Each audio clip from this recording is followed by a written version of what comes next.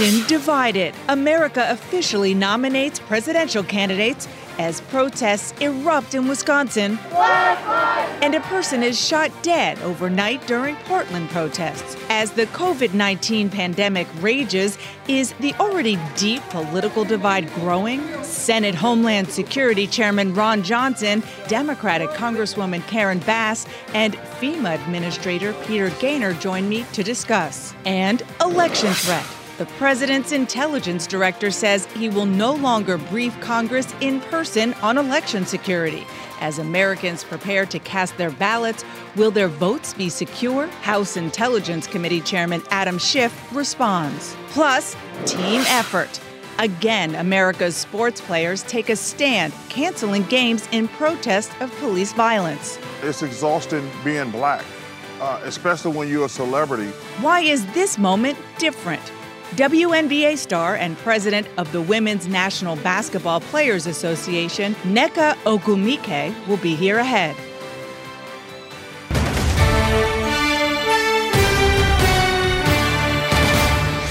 Hello, I'm Dana Bashin for Jake Tapper in Washington, where the state of our union is bitterly divided. With both conventions behind us, it is more clear than ever that this is an election year like no other. In the middle of a pandemic that is still not under control, and as the nation comes to a reckoning with racial injustice, protests recharged by the police shooting of Jacob Blake in Wisconsin. And we have breaking news. Just overnight, another person was killed near a protest, this time in Portland, Oregon, where demonstrators clashed with pro-Trump ralliers. According to the New York Times, the man who was killed was wearing a hat with Patriot Prayer insignia, a far-right group based in Portland. This death comes after two people were killed during a protest in Kenosha, Wisconsin, where a 17-year-old Trump supporter has been charged with those murders. And with less than 10 weeks until November, we have breaking news about the security of the election. Jake Tapper learned that the Office of the Director of National Intelligence will no longer brief Congress in person on election security, a move that House Speaker Nancy Pelosi and Intelligence Chairman Adam Schiff called, quote, a betrayal of the public's right to know how foreign powers are trying to subvert our democracy. Joining me now is the chair of the Homeland Security Committee in the Senate, Republican Senator Ron Johnson of Wisconsin. Mr. Chairman, thank you so much. First, I want to talk about what happened in Portland. We saw someone get killed overnight amid clashes there, and the president has been tweeting and retweeting before dawn this morning. He called for the mayor of Portland to resign and be arrested. He painted protesters as thugs and cities in chaos. You are the chairman, as I mentioned, of the Senate Homeland Security Committee. Are you comfortable with the president appearing to inflame tensions instead of what we normally see from presidents, which is trying to calm them down? Well, good morning, Dan. Listen, I've been urging calm across the board, particularly in light of what happened here in Kenosha. But as I said in the opening statement when we had Acting Secretary Wolf before my committee, when you encourage disdain for the police, you encourage criminals. When you do little or nothing to stop rioting, you encourage anarchy. So when you're encouraging criminals and anarchy, people's lives are lost. You have more and more destruction, more and more violence. So what we need to do is we need to get control of the situation.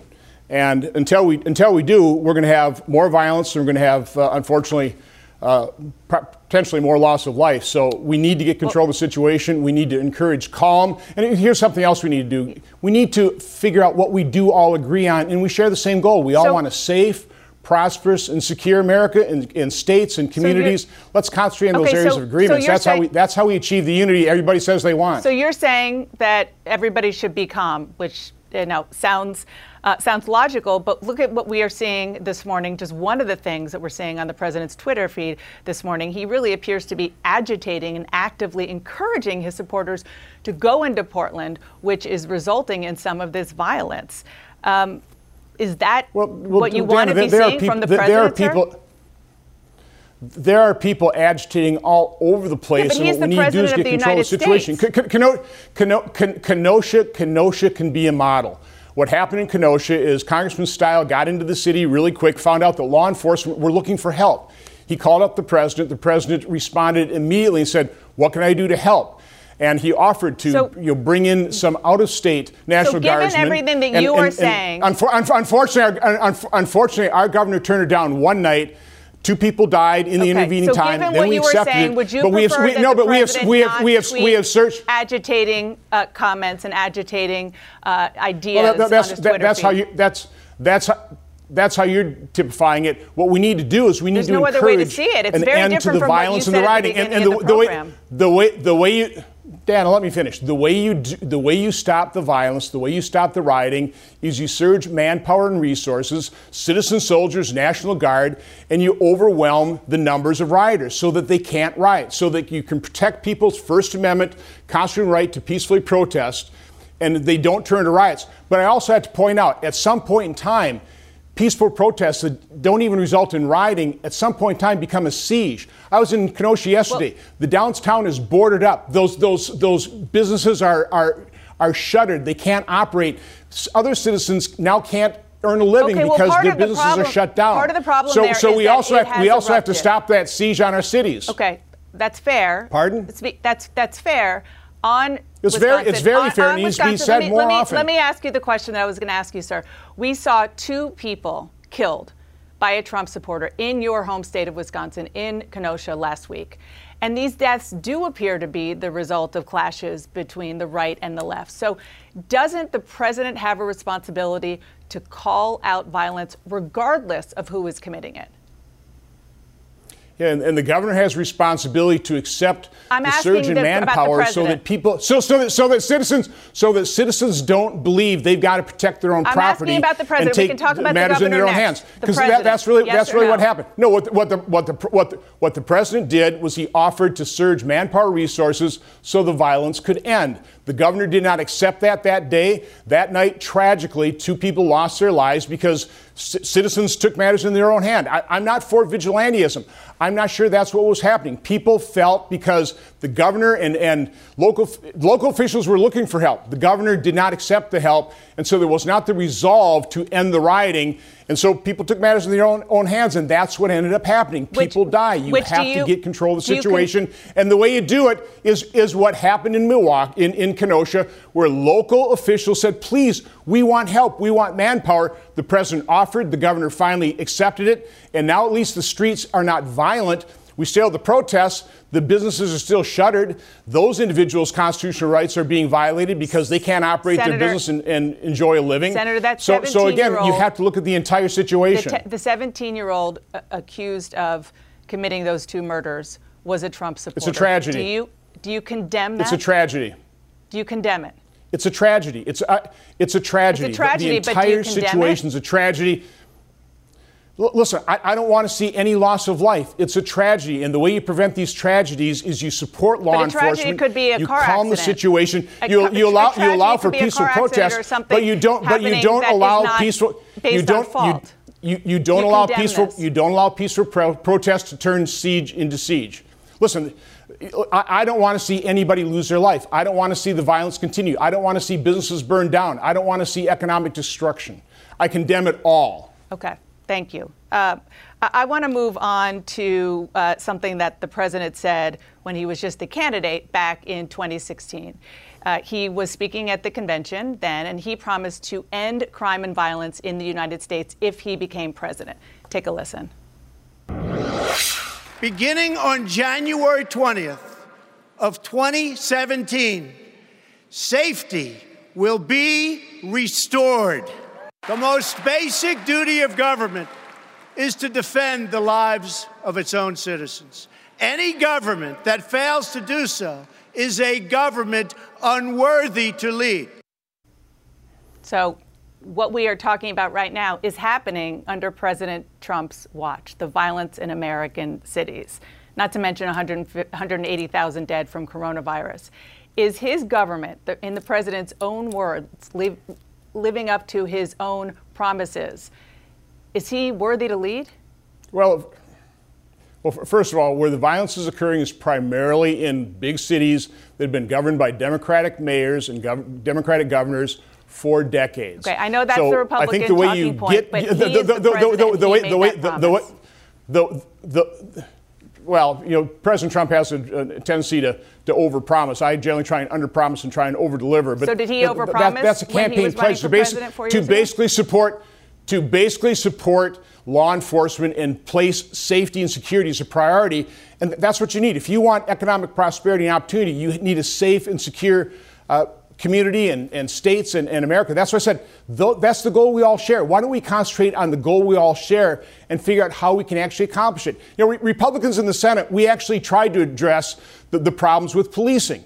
And we did it using Tim Scott, who looked at the House bill and found the areas of agreement, put it on the floor of the Senate, and the Democrats said, no. It's either our way or the highway. We won't take just what we can all agree on. We need to have everything as well that we don't agree on. So again, we're trying to do this. We're trying to provide the safety and security that America wants. So the president's trying to do that as well. Well, it sounds like you are, but I'm not sure those tweets are achieving the goal that you're stating this morning. I want to turn to the question of Russia and more specifically election interference in the election we are currently in. The Office of the Director of National Intelligence informed congressional oversight committees that it will no longer be briefing in person on election security issues. Do you think that the DNI should continue, or his aides should continue to give those briefings? Well, they will in a written form, and they're not doing it in person because of the leaks, apparently. Listen, Dan, I've been on top of Russian interference in elections well before 2016. As chairman of the European Subcommittee of Foreign Relations, we held 3 hearings on the way Russia tries to destabilize the election systems of countries around the world. I know and that is what they have done successfully because they were aided and abetted by people like Adam Schiff, Democrats, and the mainstream media. Hold on they can't really. They have a very difficult time influencing elections. Let's focus on the issue at hand, which is the DNI briefing. You just said because of leaks. My question for you is, first of all, members of the committee, people who sit on the intelligence committees, dispute that they leak. But secondly, why logically would having an all-written briefing, do anything to stop leaks? Wouldn't it make it easier if you have something on a piece of paper? First of all, Dan, listen, I sit during, through secured briefings. This is being blown so way out of proportion. I can probably count on 1 or 2 fingers the things that are actually classified in those briefings. There's no surprise here. We know that foreign actors are trying to influence, trying to destabilize our political system. But again, we're doing Putin's work for him.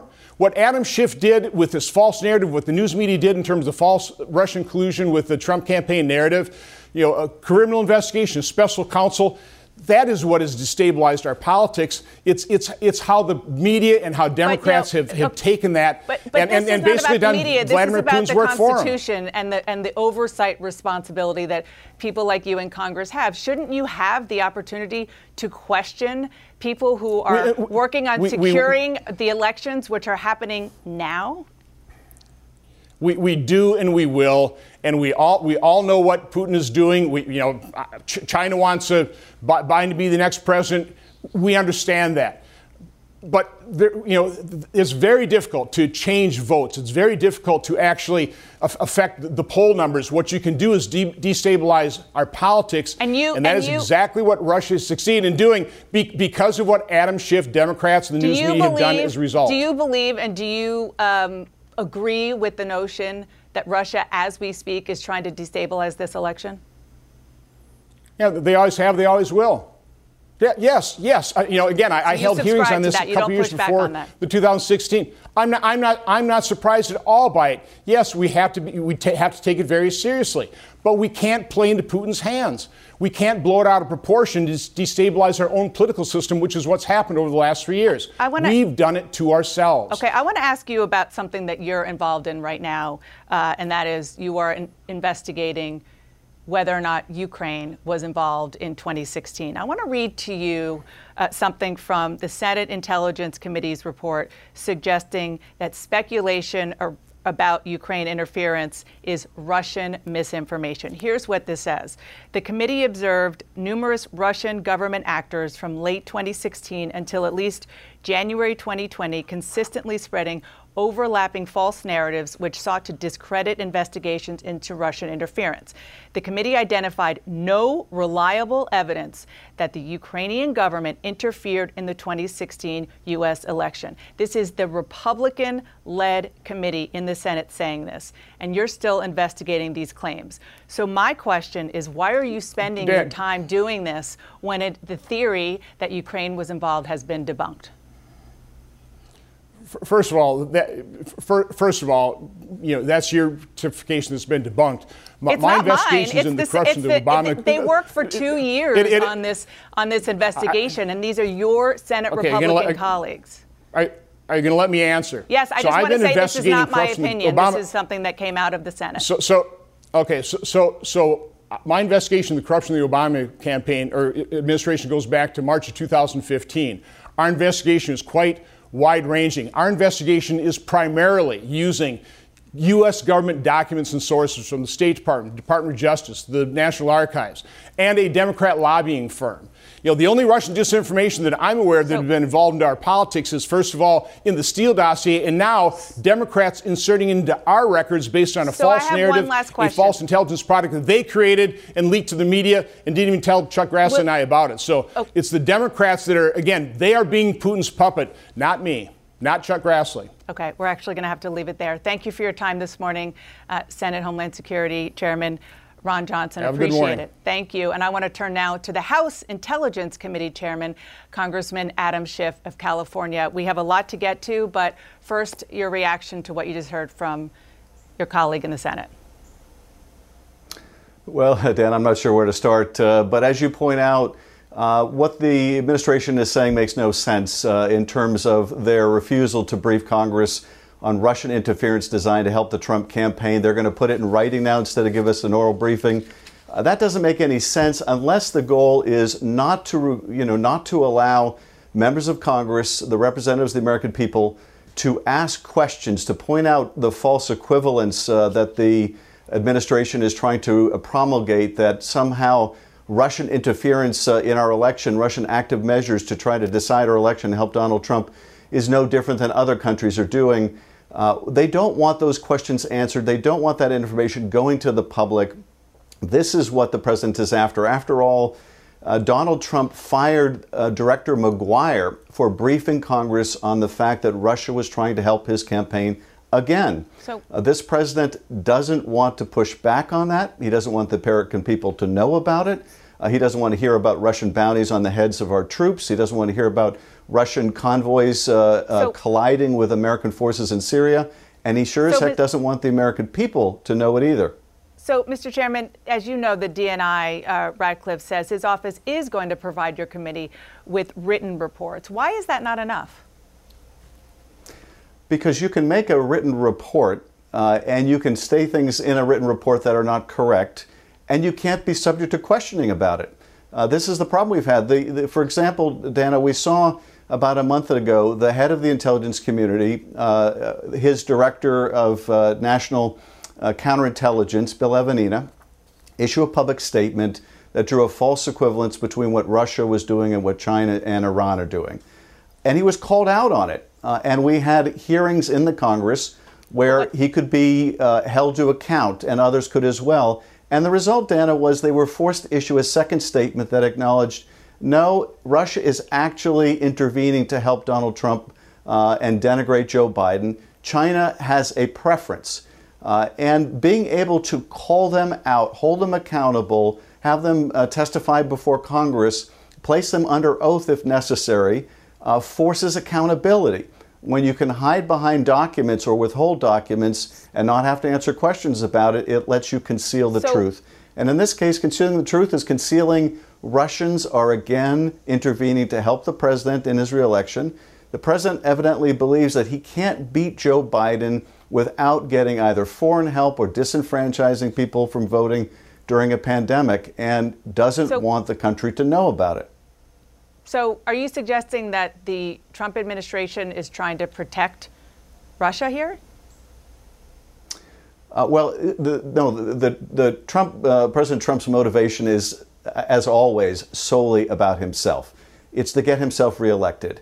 And he realizes if the country learns again that the Russians once again are intervening to try to help him in the election, he feels that that takes away from their assistance. So he doesn't want the American people to know about it, doesn't want Congress to know about it. He wants to draw some false equivalence between what the Russians are doing and others are doing. And he knows that if and when they do come and brief Congress, we ask questions and we can get to the bottom of things. And that's what he doesn't want. After all, he fired a director for doing exactly this. And sadly, the current director of national intelligence doesn't have the will or the backbone to stand up to this and undertake his lawful responsibility. I want to play for you something that President Trump said about the reason that the DNI no longer wants to continue briefing your committee, and others. He says because of leaking classified information. Take a listen. Senator Ratcliffe brought information into the committee, and the information leaked. Whether it was Schiff or somebody else, they leak the information before it gets in. And what's even worse, they leaked the wrong information. And he got tired of it. So he wants to do it in a different form. Have you or any of your staff or other Democrats on the committee leaked classified information? I haven't. My staff hasn't. I can't speak for what all the members of the committee have done or not done, including a lot of the Republican members. Look, Dana, leaks are always improper and sometimes they're illegal. But of course, this is a falsehood, yet again, another lie by the president. And, of course, as you point out, it's a logical inconsistency to say, well, we're going to put it on paper so it can't leak rather than speak to the Congress. That doesn't make any sense. But what's more, Dana, you can tell that this is another falsehood, a false rationalization by the president, because after the last set of briefings before Congress, the Director of National Intelligence offered to brief Congress again. So clearly they weren't concerned about leaks after the last briefing, or they wouldn't have come back to offer another briefing. Something changed, Dana, and what changed is, of course, the president, probably in another fit, saying, I don't want Congress informed. Because the last time that Congress was informed, the Director of National Intelligence had to put out another statement to acknowledge the fact that Russians are helping Donald Trump again. So, Mr. Chairman, and that's his goal, is to suppress that information. Will you subpoena intelligence officials to appear in public in a hearing before the election? That is certainly one of the tools that we may use. I can't speak for what decision ultimately we'll make. That's a decision that will have to go to the Speaker. But we will compel the intelligence community to give Congress the information that we need. We'll compel the intelligence community also to speak plainly to the American people. Because, Dana, this information, this intelligence paid for by taxpayers doesn't belong to Donald Trump. It doesn't belong to the intelligence agencies. It belongs to the American people. The agencies are merely the custodians of that information. And the American people ought to know what Russia is doing. They ought to know their president is unwilling to stand up to Vladimir Putin. They ought to know that senators like Ron Johnson are pushing a Kremlin false narrative about Joe Biden and doing it knowingly. Mr. Chairman, and that information belongs to the American people. It doesn't belong to Donald Trump. Okay, before we go, I really want to ask you about what's going on in Portland, Oregon. Police say that they're investigating a homicide after a person was killed last night during violent clashes there. It comes, of course, just days after two people were killed in Kenosha, Wisconsin. Do you have any reason to believe that Russia is trying to fuel some of the civil unrest in these cities via social media or other methods? Well, first of all, Dan, I condemn any of the violence that's going on, and I find it astounding that my colleague in the Senate can't simply condemn this. The peaceful protests, I think, are calling out in a very important way the murder of so many black men and women at the hands of police, and those protests are in the best tradition of the United States, but we need to make sure that they're peaceful, as they largely have been, and that there aren't these incidents of violence. In terms of what we can expect from the Russians or what the Russians are doing, the Russians 4 years ago, Dana, exploited Black Lives Matter. They set up their own false flags online to try to divide people along racial lines. Are they doing it now? And we have to, they are once again doing their best in social media, in their overt media, and other means to grow these divisions again. And I think that most pernicious, we have to worry about their aggravating these tensions in our cities. We also have to worry about the Russians pushing out the president's false narratives about voting by mail. But finally, on the protest, Dana, I want to underscore something that you were asking Senator Johnson about, and that is the president is willfully fanning the flames of this violence. As his own advisor, Kellyanne Conway, said last week, they believe the violence is helpful to them. And the president is only motivated by one thing: what's in it for him. And he sees this violence and his ability to agitate more of it as useful to his campaign. What it does to the country, the loss of life, he doesn't care. 180,000 people have died from the pandemic because of his incompetence and this malignant narcissism. And he simply not only won't act to stop the violence in the streets, but he will try to send federal National Guard forces or others to aggravate it if he can. He will stoke it through his social media where he can because he believes the violence helps him. That is the sad and tragic truth about this, but also about the Trump presidency more generally. House Intelligence Chairman Adam Schiff, thank you so much for joining me this morning. Appreciate it. Thanks, Dana. And the president says he's standing up for law and order. Is that message working with voters? I'll talk to Congresswoman Karen Bass about that and whether Congress missed its chance to pass police reform next. Plus, when will you be able to get the coronavirus vaccine and get back to normal? I'll speak with a member of the White House Coronavirus Task Force ahead. Stay with us.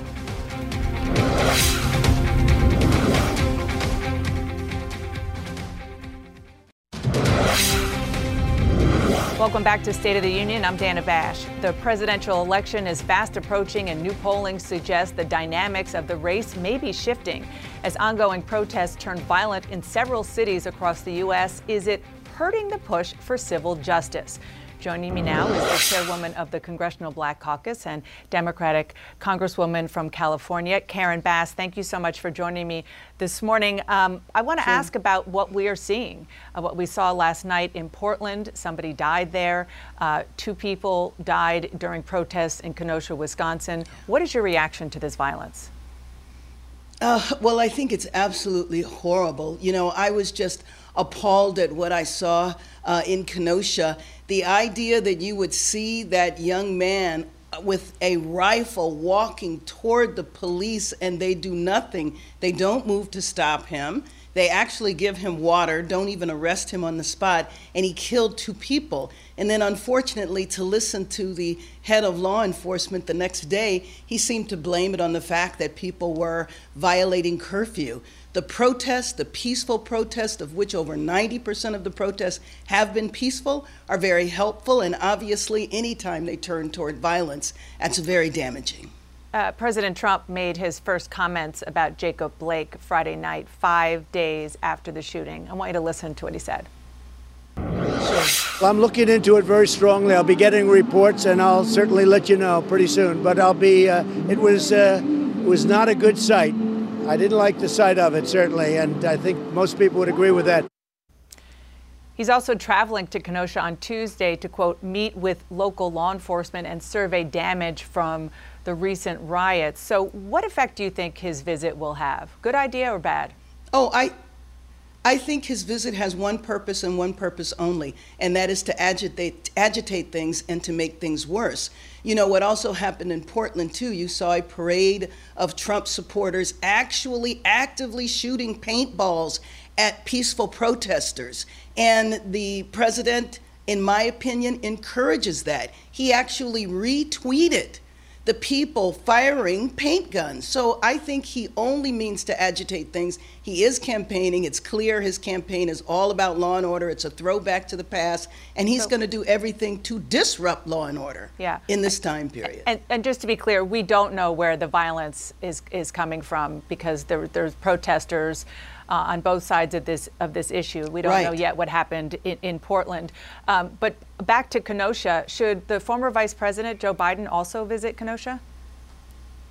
Well, I mean, I think the vice president, as I understand it, is going to be speaking out very soon. Whether he goes to Kenosha or not, I don't know. I know he's going to follow medical advice first. But one thing that I don't think should happen is that I don't think using Kenosha in a way to campaign, which is what I believe the president is doing, and the tweet that he put out in Portland, you do see people firing on the protesters. They're firing paintballs.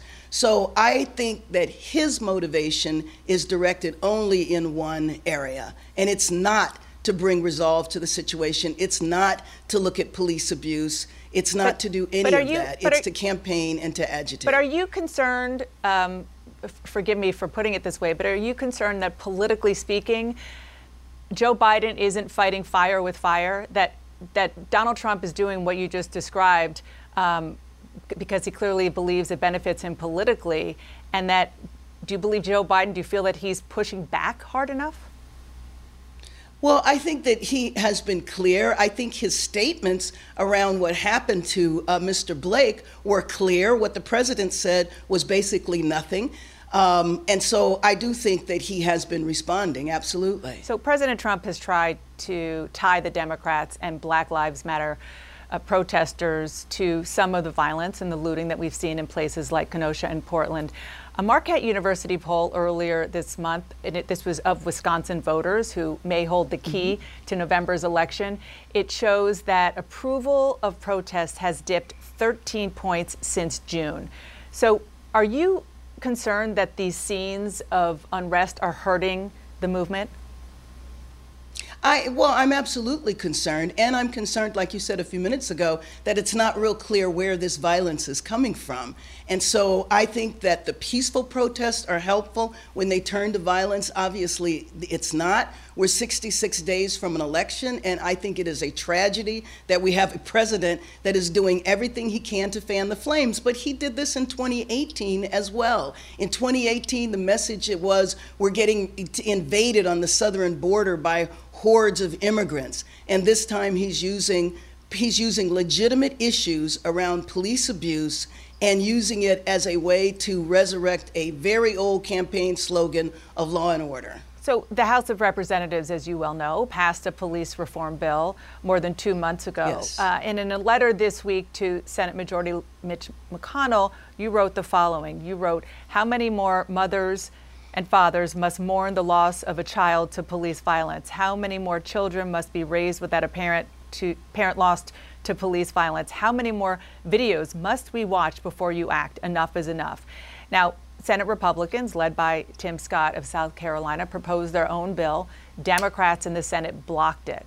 So was it a mistake, rather than trying to reach a compromise, than to block it? Should they at least have tried to get something passed? Well, first of all, no, I don't think that it was a mistake. When we acted with absolute urgency, and we acted with a transformative bill that addresses immunity, that lowers the standard for prosecution so we can actually hold officers accountable. So if Mitch McConnell wants to act, he could certainly put up the George Floyd Justice and Policing Act that is over in his House. But I will tell you, Dana, that over the last couple of months, there have been a number of discussions with Republican members in the House who have presented Tim Scott with what I believe would be a stronger bill. So he has an opportunity to put up another bill that we could perhaps go to conference with. So I think, as you pointed out, the House voted on the bill on a bipartisan basis. We even garnered a few Republican votes, which is a big deal because Trump tweeted a couple of days before threatening Republicans not to support the bill. So we did have bipartisan support. So Mitch McConnell could put up the George Floyd Justice and Policing Act. Let's see what happens. Put it up for a vote. He didn't bother to do that. Before I let you go, I want to ask about the RNC, the convention this past week. A number of African American speakers made a point of highlighting questionable comments by the Democratic nominee, by Joe Biden. And my question for you is, are you concerned that kind of representation that they showed at the RNC will hurt with the Democrats, with the African American vote?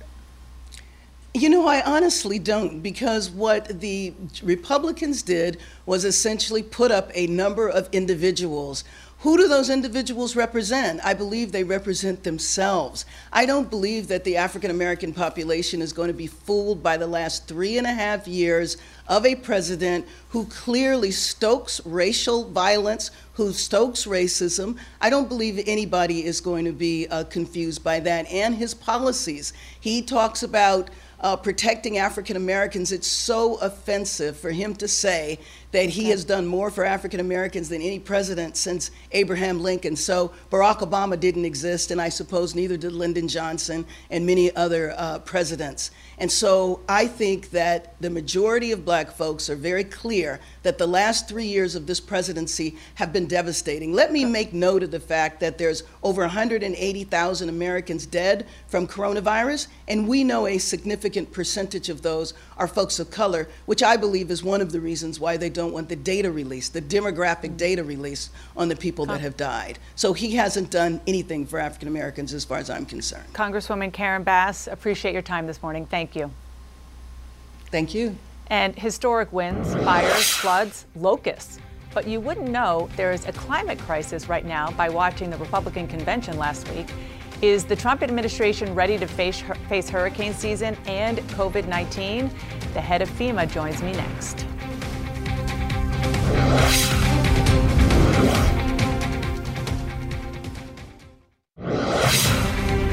Welcome back to State of the Union. I'm Dana Bash. President Trump touring the Lake Charles, Louisiana area after it was slammed by Hurricane Laura this week. The storm claimed at least 15 lives, according to officials there, and there are still 500,000 customers without power in the area. Despite packing the strongest winds to hit Louisiana in well over a century, this could actually be just the start of a terrible hurricane season, coming as thousands of Americans are still contracting COVID-19 every day. Joining me now is the Administrator of the Federal Emergency Management Agency, Peter Gaynor. Thank you so much for joining me. President Trump was with you in Louisiana yesterday to survey the hurricane damage. How's the recovery going there? They got hit pretty bad, especially in Louisiana, those 5 counties, all the way from Cameron, all the way up. Lots of power issues, wires down. That's impacted the delivery of water. So I think those are the 2 prime things that, especially in Louisiana, they're fighting with, is getting that power restored and getting that water turned down so they can return people to their homes. You pointed out in a congressional hearing last month that hurricanes are becoming more and more frequent, more costly, more damaging because the climate is changing. Do you believe that human activity is responsible for the climate crisis? FEMA's role is to deliver these valuable disaster resources for any hazard. So we're an all hazards agency, and why it happened, I'm going to leave that up to the scientists. My job, my role is to make sure that those disaster survivors have everything they need to get their lives back to normal. And that's really our focus. And that's why we came down to Louisiana and Texas. That's why the president came down to see it firsthand and give them some hope that federal resources and that great partnership is intact. So just, you mentioned the scientists. Scientists do overwhelmingly agree that there is human involvement in the climate crisis. The Trump administration produced its own report. 13 federal agencies was crystal clear that the observational evidence does not support any credible natural explanations for this amount of warming. Instead, the evidence consistently points to human activities, especially emissions of greenhouse or heat-trapping gases, as the dominant cause. You subscribe to that? You believe that's accurate? Yeah, so again, I'm going to leave all that to the scientists. I'm not a scientist. My role as the nation's emergency manager is to deliver those valuable resources to those impacted by disasters, no matter the cause, no matter the place. Right. And that's my mission. Right. And I get that. I get that you're responsible for cleaning it up, quite literally. But as somebody who's in charge of that, do you not want to look at the cause as part of your job? And at least maybe subscribe to, as I said, what your own administration has said, at least the scientists that you're referring to. Well, I mean, we have, across every state in the United States, we have mitigation plans. And in those mitigation plans, states have to, and these are our rules to states, they have to embrace things like changing conditions, demographic shifts, weather patterns, all those things to make sure that their plans reflect that. So it's part of what we do. But today in Louisiana, my job is to make sure I deliver those valuable federal resources to those impacted by disasters. Let me ask you this way. Do you believe that the climate crisis is a threat to the U.S.? And again, you can go back and look at the record. The climate has changed, and if you just look at hurricanes, they're more frequent, they're more deadly, they're more devastating. And again, my role as the leader of FEMA, as the emergency manager for the nation, is to make sure that the nation is prepared to mitigate those risks. Congress passed last year a great program, building resilient infrastructure in communities, where we want to invest in pre-disaster mitigation, invest in disasters before they happen. So that really is the best way to battle all kinds of weather challenges. Okay, so just for our viewers, the overwhelming scientific consensus is that human activity is responsible for the climate crisis. I know you don't want to go there. Let's move on. I want to ask you about the coronavirus pandemic. The president held a large gathering on the White House lawn on Thursday night with roughly 1,500 people. Few were wearing masks or social distancing. We saw a similar scene at the president's event on Friday in New Hampshire. You were on the coronavirus task force. Were you comfortable with what you saw at both of those events? I can't say that well, first of all, I wasn't there, so I didn't see it firsthand. And being part of the coronavirus task force, our message to everyone across America is, if you did 4 simple things, right? Wear a mask where you can, and if and socially distance, wash your hands, and try to stay at a large crowd, especially inside. If you do those 4 things, I think we'll beat down the coronavirus even faster. So if you can socially distance, then maybe you don't have to wear a mask. But if you can't, then wear it. I mean, it's really simple tools that we all can use to keep ourselves safe. Absolutely. And these were 2 events held by the President of the United States, who didn't not just encourage, but require the people in attendance to see him to do what you just said. Does that bother you? Yeah. Again, I don't know what the rules were for the convention. Well, we saw the pictures. Again, they weren't wearing masks. I'll defer. And they were very close but I don't together. know. I think you said that. Okay. But you said there were rules, there was some instruction not to wear masks. No. That's not what I said. He didn't. I said he didn't require them to wear masks. There was no instruction not to wear masks. Okay. Again, I can't comment on it because I don't know if it's true or false. Okay. I want to ask you about something that you have on your website. The FEMA website, it's called Coronavirus Rumor Control. And the first recommendation to the American people is find trusted sources of information. In the last 6 months, the president has touted hydroxychloroquine. He suggested injecting disinfectants. He's repeatedly refused to wear a mask. He's had these events that I just referred to. He said initially that the virus will disappear. Do you think that the president falls under the category in your website of a trusted source of information on the coronavirus?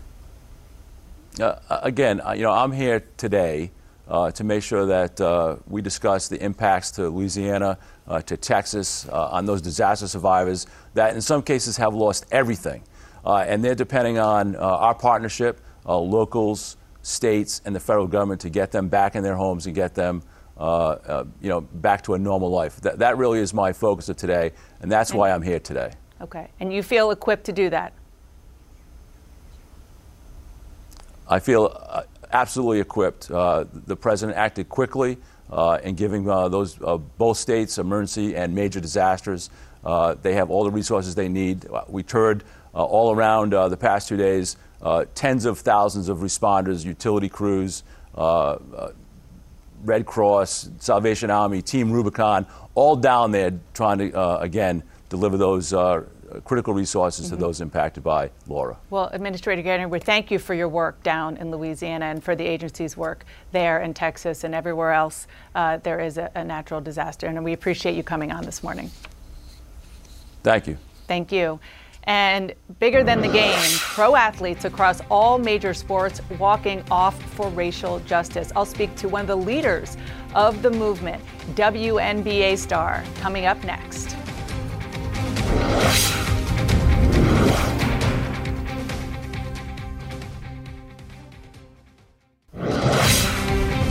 Welcome back to State of the Union. I'm Dana Bash. You have to imagine the likes of Muhammad Ali and Jackie Robinson were looking on with pride at the amazing past few days in sports when players decided to delay their games to protest police brutality. And the inspiring women of the WNBA, they've been at the front of this social justice fight long before the tragic events in Kenosha. Joining me now is Nneka Ogwumike, who is a Los Angeles Sparks forward and the president of the Women's National Basketball Players Association, who is coming off of 8 wins in a row. Thank you so much for joining me. I appreciate it. From Florida, this really was an unprecedented week in sports. We've seen athletes protest police violence before, particularly you in the WNBA, but nothing on this scale. What makes this feel different to you? Well, as you mentioned before, first of all, thank you for having me. As you mentioned before, this is not new to us. And it's quite unique. The state of the world has allowed our movement to meet its moment. We've always been on the forefront of speaking out against racism, police reform, voting, and education. And as a union, we are always unified and we stand in solidarity with our peers. But quite frankly, this is a very historical and unique situation for us to truly mobilize and organize in ways that is just in our DNA as WNBA players. Well, 4 years ago, the WNBA punished players for protesting police violence on the court. Now it seems like team owners and league officials are really following you, the players' lead here, and showing support. What changed? I think that it's just kind of an evolution of the league. It's players and obviously operations. I think that us negotiating our recent collective bargaining agreements certainly spearheaded a lot of innovation in what we haven't seen in the league, but also the relationship and the rapport that the players have with the league moving forward. We're still quite young. Next year we'll be 25. But we have such a long way to go. Although we're seeing so much success and notoriety in what we're doing, we want to continue to progress. And I think that we see that very much so in how we're able to amplify our voices in accordance with our league. I want to get your reaction to something President Trump said Friday night about the action taken by your league and by the NBA. He said, quote, "I think what they're doing to the NBA in particular is going to destroy basketball. When you watch sports, you want to sort of relax. This is a whole different world. You don't want to stay in politics. You want to relax. It's very bad for the NBA." What's your response to President Trump? Well, as basketball players, playing basketball is an outlet, and we too would like to relax, but we're also citizens. And the platforms that we have, just as the politicians do, need to be used to affect change in our communities. And as athletes, we would be discrediting our essence if we didn't use that platform for good and for change. Quite frankly, too, a lot of what we speak about, it shouldn't be political, but unfortunately, the way that our country has kind of evolved, certain issues, certain human issues have become political. We are Black women in the WNBA. A majority of us are Black women, and inherently we are political as we deal with racism and sexism. But I think because of where we stand in politics, we try our best to speak out for everyone. And I think that we saw a lot of headway in our CBA in being able to negotiate change that can affect women, not just women in sports, that can really bring a lot of attention to how much further we need to go for change. And I want to ask you about that in a second, but first I want to ask about how much you and other WNBA players have really tried to amplify, in particular, the case of Breonna Taylor in Kentucky. You recently participated in a virtual meeting with her mother, setting aside your jersey and your leadership role here. What does it mean to you personally, as a Black woman in America, to be so involved in her cause? To be honest, I'm very grateful and honored to be in the position that I am, to even have the time and have for the conversations to be held space for women in the WNBA to have those talks with people that are being directly affected by it, and for us to be able to serve our purpose and amplify the voices of parents like Breonna Taylor. It's interesting because we're out here and we're speaking out against any injustices for everyone. But Breonna Taylor is a prime example of, how Black women are kind of considered in society. And we're hoping that we can do our work, not just to bring some sort of comfort to her mom and to amplify and celebrate Breonna, but also to affect the change that we want to see. The killers have not been arrested yet. Mm-hmm. And that's a for the comparison between women and men in this country, and also Black people in this country. So on that note, I want to ask about fighting for equality. And you've been doing that not just on social justice, but on other issues, for example, pay. You really fought hard to get a deal to change the fact that WNBA players are paid a fraction of what other professional athletes make. You recently got it so that players in the WNBA could receive full maternity benefits and things of that nature. So how has that experience, fighting to be heard and treated the same as your male counterparts, influenced your broader fight now on social justice? It was kind of a precursor to what we're experiencing now. For the longest, I think that it took some time for us to mature as a league, as players in this league, to understand what we needed to do to create that change. And through the CBA, with an amazing union staff and our executive director and Terry Jackson, and of course having Kathy Engelbert now as the commissioner, we were able to come together and create a historical CBA that can serve as a catalyst for that change we want to see. It's by no means the end of what we want to see. It's the future, in motion. And I'm really happy that we were able to create some type of change that women who aren't just athletes want to see also in their own lives.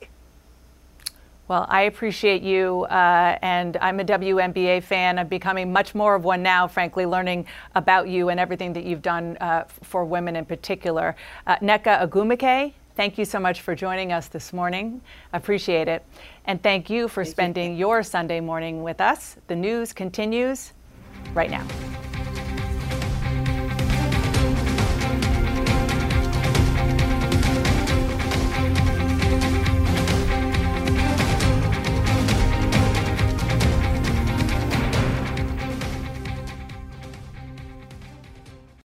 Quality sleep is essential, and that's why the Sleep Number Smart Bed is designed for your ever-evolving sleep needs. So you can choose what's right for you whenever you like. Need a bed that's firmer or softer on either side? Helps you sleep at a comfortable temperature. Quiets their snores. Sleep Number does that. Sleep better together. J.D. Power ranks Sleep Number #1 in customer satisfaction with mattresses purchased in-store. And now, save 50% on Sleep Number limited edition smart beds for a limited time. For J.D. Power 2023 award information, visit jdpower.com/awards. Only at Sleep Number stores or sleepnumber.com.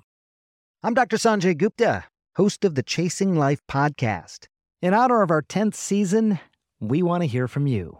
Leave us a message at 470-396-0832 and tell us how you chase life. It could be used on an upcoming episode.